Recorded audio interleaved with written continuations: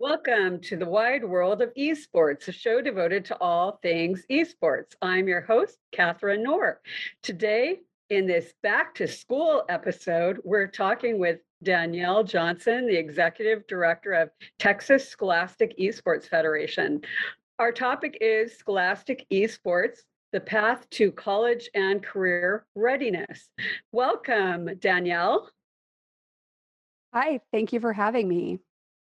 Okay, so let's just start with the question. I didn't know this until recently, but what is Scholastic Esports?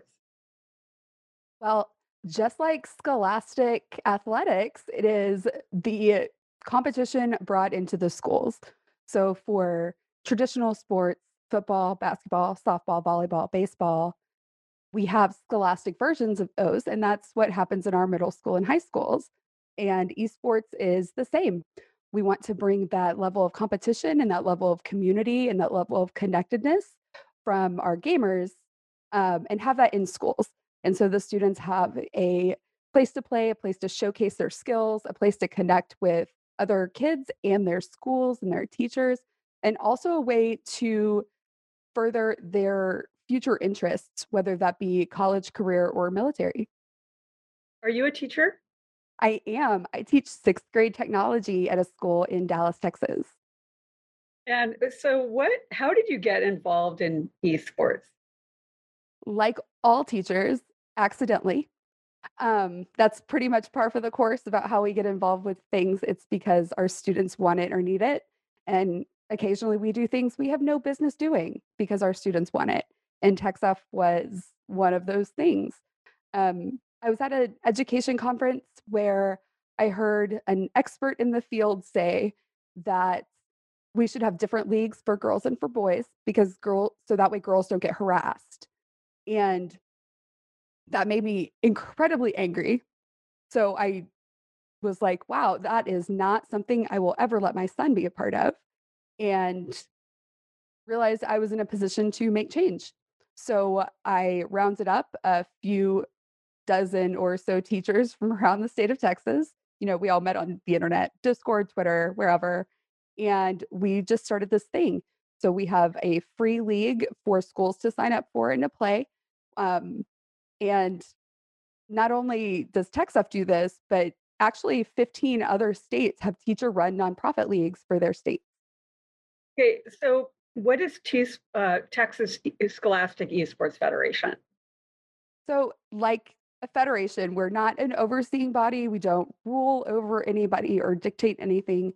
We are a community of teachers who believe that esports can be a path to college and career readiness for all Texas kids. And, honestly, for all kids in the United States, but we are focused specifically on Texas. But like I said, there's 15 other states that have teacher run nonprofit leagues. Okay, I understand Texas has a few school districts. Tell That me is about. correct. So Texas has very local control for education. In fact, we have 1,028 school districts in Texas, and that makes there's about 3,000 high schools and about 3,000 middle schools, so about 6,000 secondary schools. We don't have all 6,000 participation yet, obviously, but we want each school district to know that this is an option available if they want to have these programs in the schools. We'll help set them up and help support them. We'll lead professional development. We'll run the league. Um, we provide prizes for kids. We provide like actual coaching for kids. So we have run some academies to help kids level up their skills. We also do a college fair and a couple of college recruiting events, um, along with having our production teams be entirely students. So our producer, the stream producers and the shoutcasters are all high school students. Oh, that's terrific. So why do you think esports is important for schools? So it's not just the gaming, and the gaming is a big part of it. That's kind of where we catch kids. I call it hiding the broccoli. And that's where we get kids involved. But the skills surrounding esports are so much broader because a student may main in one game. And even at the pro level, their career is very short. But the ancillary parts of being on an esports team, if it's not your title season, you are shoutcasting, you are the Twitch moderator, you're doing social media or doing clips. And so you do learn a broad range of skills, especially the media for esports. Without the production team, you don't have an audience. So nobody's watching you play without the production team. There's not a football stadium or a baseball stadium you can go to and watch. So the production and the media around it is an essential part of every single team. And that is an area that our kids are excellent in. They know how to communicate digitally. They're fantastic at it. And so it gives them a real opportunity to shine and showcase and to build some of these skills. So, what makes for career readiness and college readiness when you're talking about having esports at the scholastic level? For college and career readiness, some of our students actually are in that career part already. We actually have seniors at the high school in my school district that work for professional organizations because there is such a lack of knowledge and skill in a lot of the areas of esports, especially some, some smaller markets, that companies hire high schoolers and train them. So things that students need to be able to do is communicate on camera. They need to be able to talk about the game. They need to be able to set up a run of show. They need to be able to organize tournaments by promoting them, creating graphics, um, doing registration, doing the brackets, and then there's the rest of the production. How do you pull in, a bunch of different streams? How do you go from camera angle to camera angle? Pulling in whether you're using vMix or Zoom or Discord or StreamYard, those are all really the platforms that get used. Um, we're trying to get the kids to use vMix because that's the professional standard. And so that way they can transition super easily to an after school job in college or, working for us or another esports organization right now.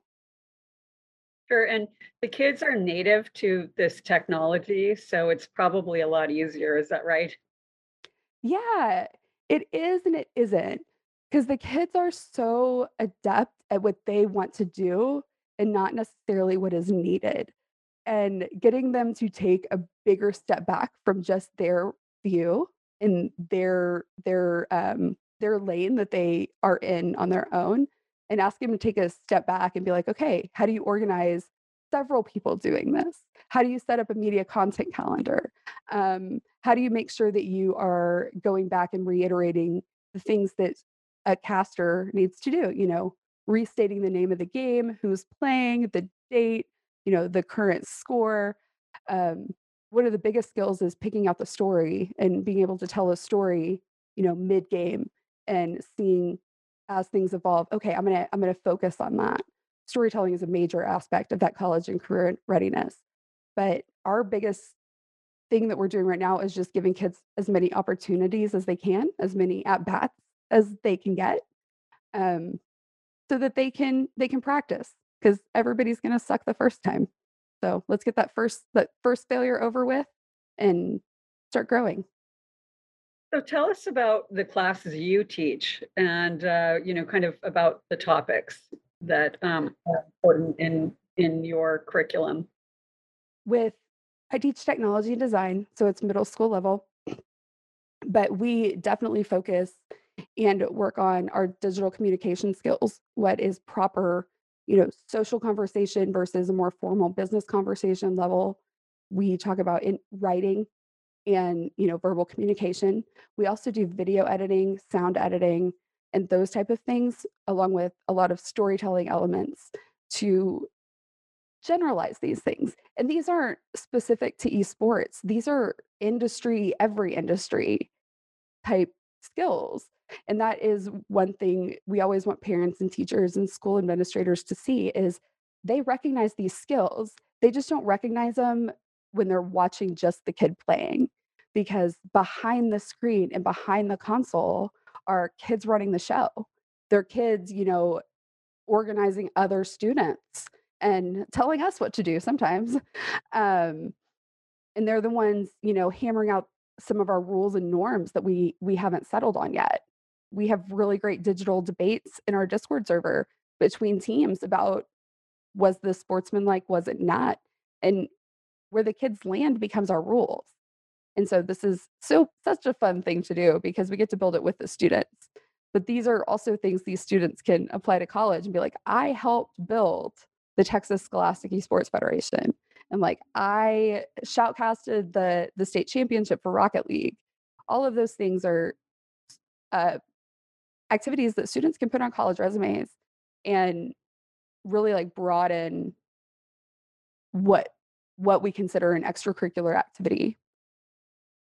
Okay, so now you did mention the word parent. Okay, so tell me about how the parents feel about this or how they express their feelings and kind of the range of parental thoughts that you hear. So, my stepdaughter is a theater major, and so I'm sure that that conversation, like you can just picture how that went the first time. Yeah, I'm going to major in theater. Okay, so how are you going to make money? Um, but it turns out stage management is a really universal skill. And once we started seeing all of these other things that were part of her theater curriculum, we're like, oh, I recognize those skills. Those are things we use all the time. And I've even had my stepdaughter help us as a virtual stage manager for events because who knew that was a thing, right? Um, but it's really the same thing. The first time a kid tells his parents, "Oh, I'm gonna go play video games in college," mom and dad are like, "That's not a thing." But it is a thing. And when we did our college fair in April, one of our focuses, it was more than games. So we wanted to focus on everything that was not the player position. And we did. We were able to show parents a behind the scenes look at a match and all the shoutcasting and production that goes into it. We were able to have tons of different guests talk about their role in different industries, whether that be the ancillary technology, whether that be coaching, whether that be casting, production, graphic design, social media content.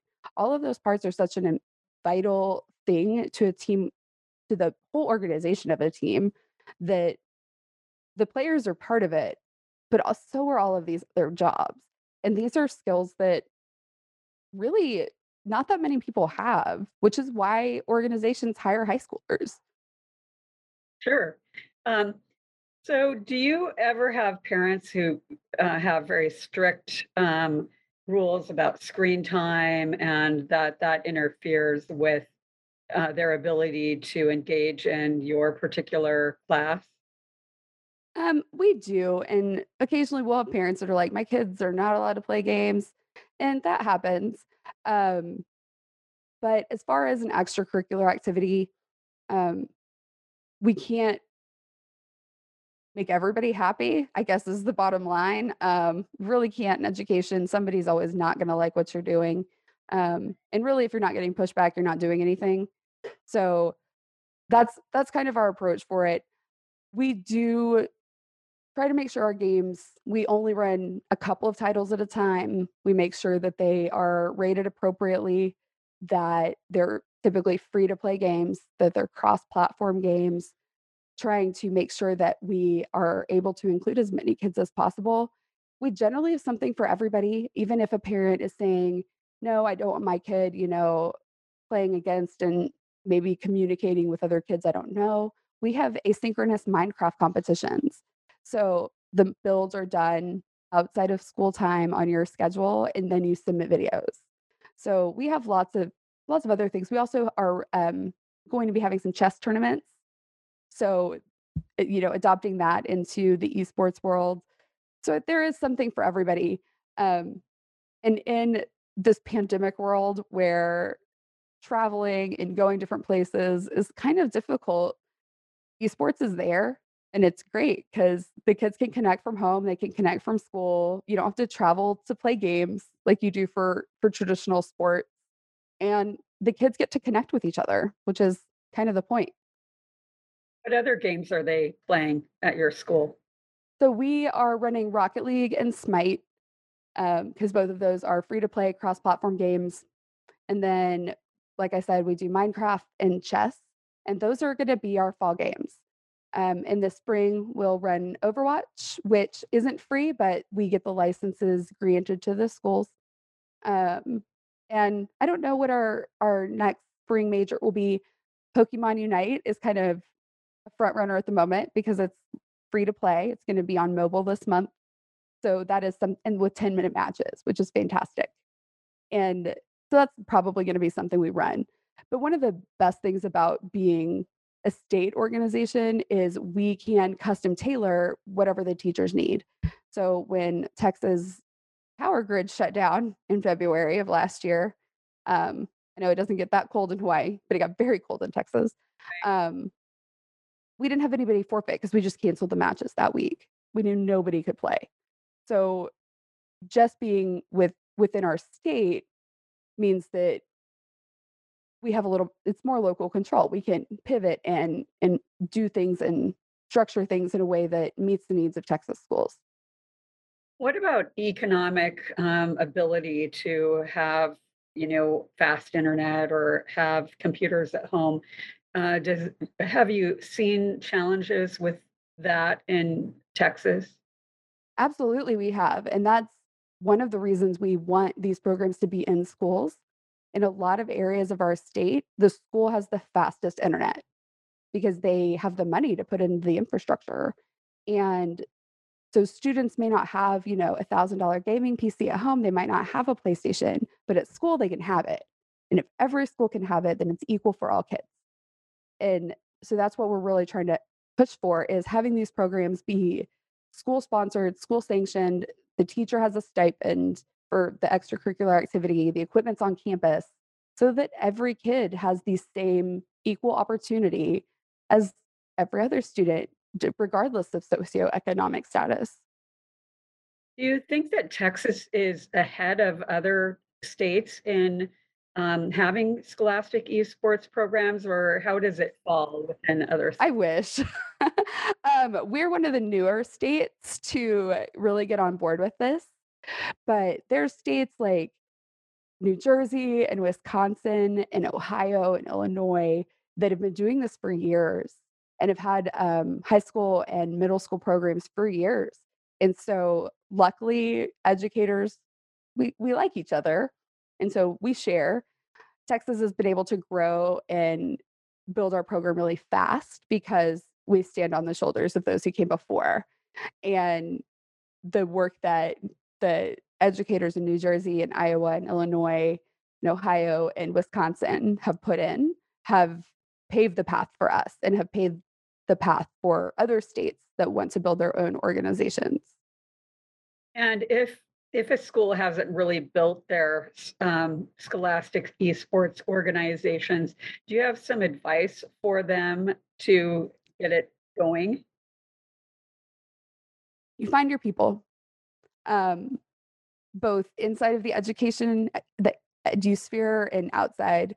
Um, there are a huge number of educators that wanna bring this to schools, and so there like I said, we later today, we have our Esports EDU podcast and stream at 7:30, and that's one way if you're curious, you can hang out and join us on stream, ask questions.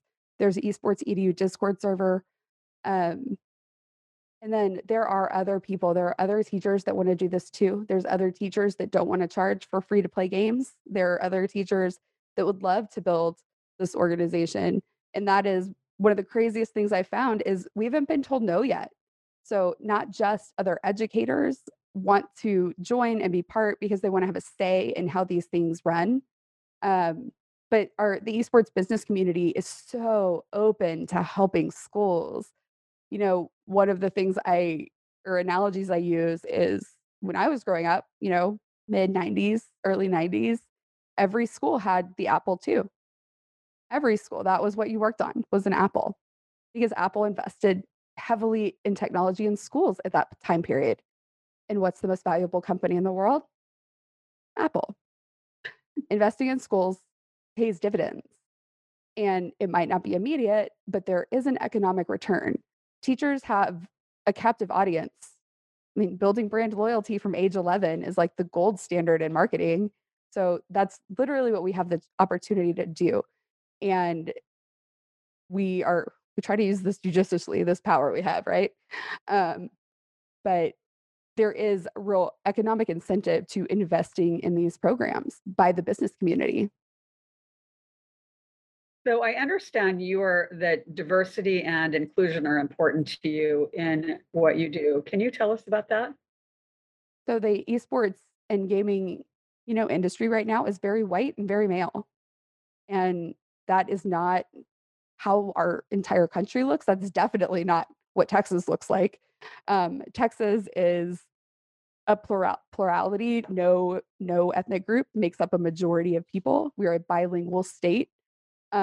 Most of the students in Texas go to a Title I school. That means there's more than a certain percentage of students on free and reduced lunch. And esports doesn't and gaming don't currently reflect that. And by having these programs in schools, in the next 5 years, we can change what an entire industry looks like and who is represented. I know Epic Games does a great job of making sure that they have a diverse representation in their avatars, and Epic listens to teachers. So Epic will listen to us. Epic works with educators to help bring Fortnite and Unreal Engine to schools. And they hear the community and they listen. And so they do have diverse representation in their avatars and in their games. You can always find an awesome, strong female to play, which wasn't always the point, which wasn't always available. Um, and the more that we have students involved in these programs in school, the more the industry changes in a very short amount of time. So I understand that in, the top esports athletes who are earning the big bucks, that you have to go really far down the list to find any women in on that list. Yes. What do you think about that and how can that change? Just like traditional sports, it didn't change overnight to have women in high level positions. Having NFL and NBA coaches that are women is just now a thing. Whereas Title IX, that wasn't last year. Um, but changing the landscape and the look of traditional sports started in schools with including more girls programs, specifically recruiting girls and maintaining girls in programs. And that's really what we want to do is we want to recruit and maintain girls in playing positions and in other positions. But as we do that, we know that the space will become safer for girls and for underrepresented populations. And that will change what the industry looks like. So the landscape in traditional sports was changed by having these programs in middle schools and high schools, and the landscape of esports will be changed the same way by having these programs in middle schools and high schools. And I would think that if people grow up in an environment like in middle school and high school where half the people participating are girls, that that would become the norm for them, and that no longer this idea of the white male dominating, um, that would change, I would think. That's our hope. Um, we're really looking forward to doing some academic research. So, as educators, we get nowhere without peer reviewed research. And so, TechSF specifically is about to launch our very first, like, we have our publication picked out, we have the methodologist, we have, the survey is being validated. But we are really looking forward to doing some real academic research into making sure that we are following the data and pulling girls in and pulling in students of color and other underrepresented groups and making sure that they are in the programs and they stay in the programs and we are tracking that, just to make sure we're doing it right. We want esports, the landscape to change. We want that toxicity and that masculinity to change. And we also don't want a situation where because there are so few girls, women are competing against each other. And for that one token female spot, like that's what we don't want. We want it to look look like our schools and look like our kids and look like the country, look like our state, um, which is half women. Sure. And it occurs to me that I really don't know that I've ever even heard a female shoutcaster. Are there girls that are getting into that? Oh, absolutely. And it's fun too, because you don't have to be the best at the game if you can be entertaining. And that is something where a lot of people are they have some skills at being entertaining and communicative and, expressive. So I would say about half our shoutcasters in TechSF have been female. Um, we really do try to showcase that as much as we can, but it occurs naturally because we do have a pretty decent female representation. It's not half by any stretch, but the girls that are in it, they like it and they feel safe and they feel comfortable and they don't have to have a male avatar and never use voice chat. They get to be girls, and be treated with respect and with, maturity and appreciation and all of those things that we want for kids, just to feel accepted. Sure. And how has the pandemic impacted what you do? It sped it up. Ah! So you would think that the pandemic would make things harder, but it didn't. So TechStuff started like we had our first big announcement in February of 2020, right? So like a month later, we're like, "Oh my god, the NBA is closing. Oh my god, there's no more school."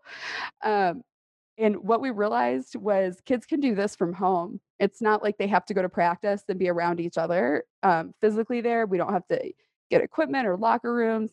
So we actually started running tournaments in April of 2020, several months before we previously had planned on. And it's been great. For 6th grade especially, this is how kids made friends last year because they're coming from a ton of different elementary schools to one new school. Half of them are at home still, and esports is how they met each other. It's how they made friends and connected. So when they were back on campus, they were like, "I know you." So that's been really great. The pandemic has really made it important for our kids to stay connected to school and to each other, and esports has made that possible in a way that very few other things have. So I'll give you the last word. So, how can people reach out to you to find out more? You are welcome to come to our website. So it's TEX for Texas, Scholastic SEF, Scholastic Esports Federation. So TEXSEF.org. You can find me on Twitter at iHeartMissJohnson. And you can also follow our Twitch channel, which is TechSF1. Terrific. Well, Danielle, thank you so much for being on the wide world of esports today. And thank you to our viewers for joining us today. Next week, my guest will be Randall Fujimoto of Game Train Learning. See you then.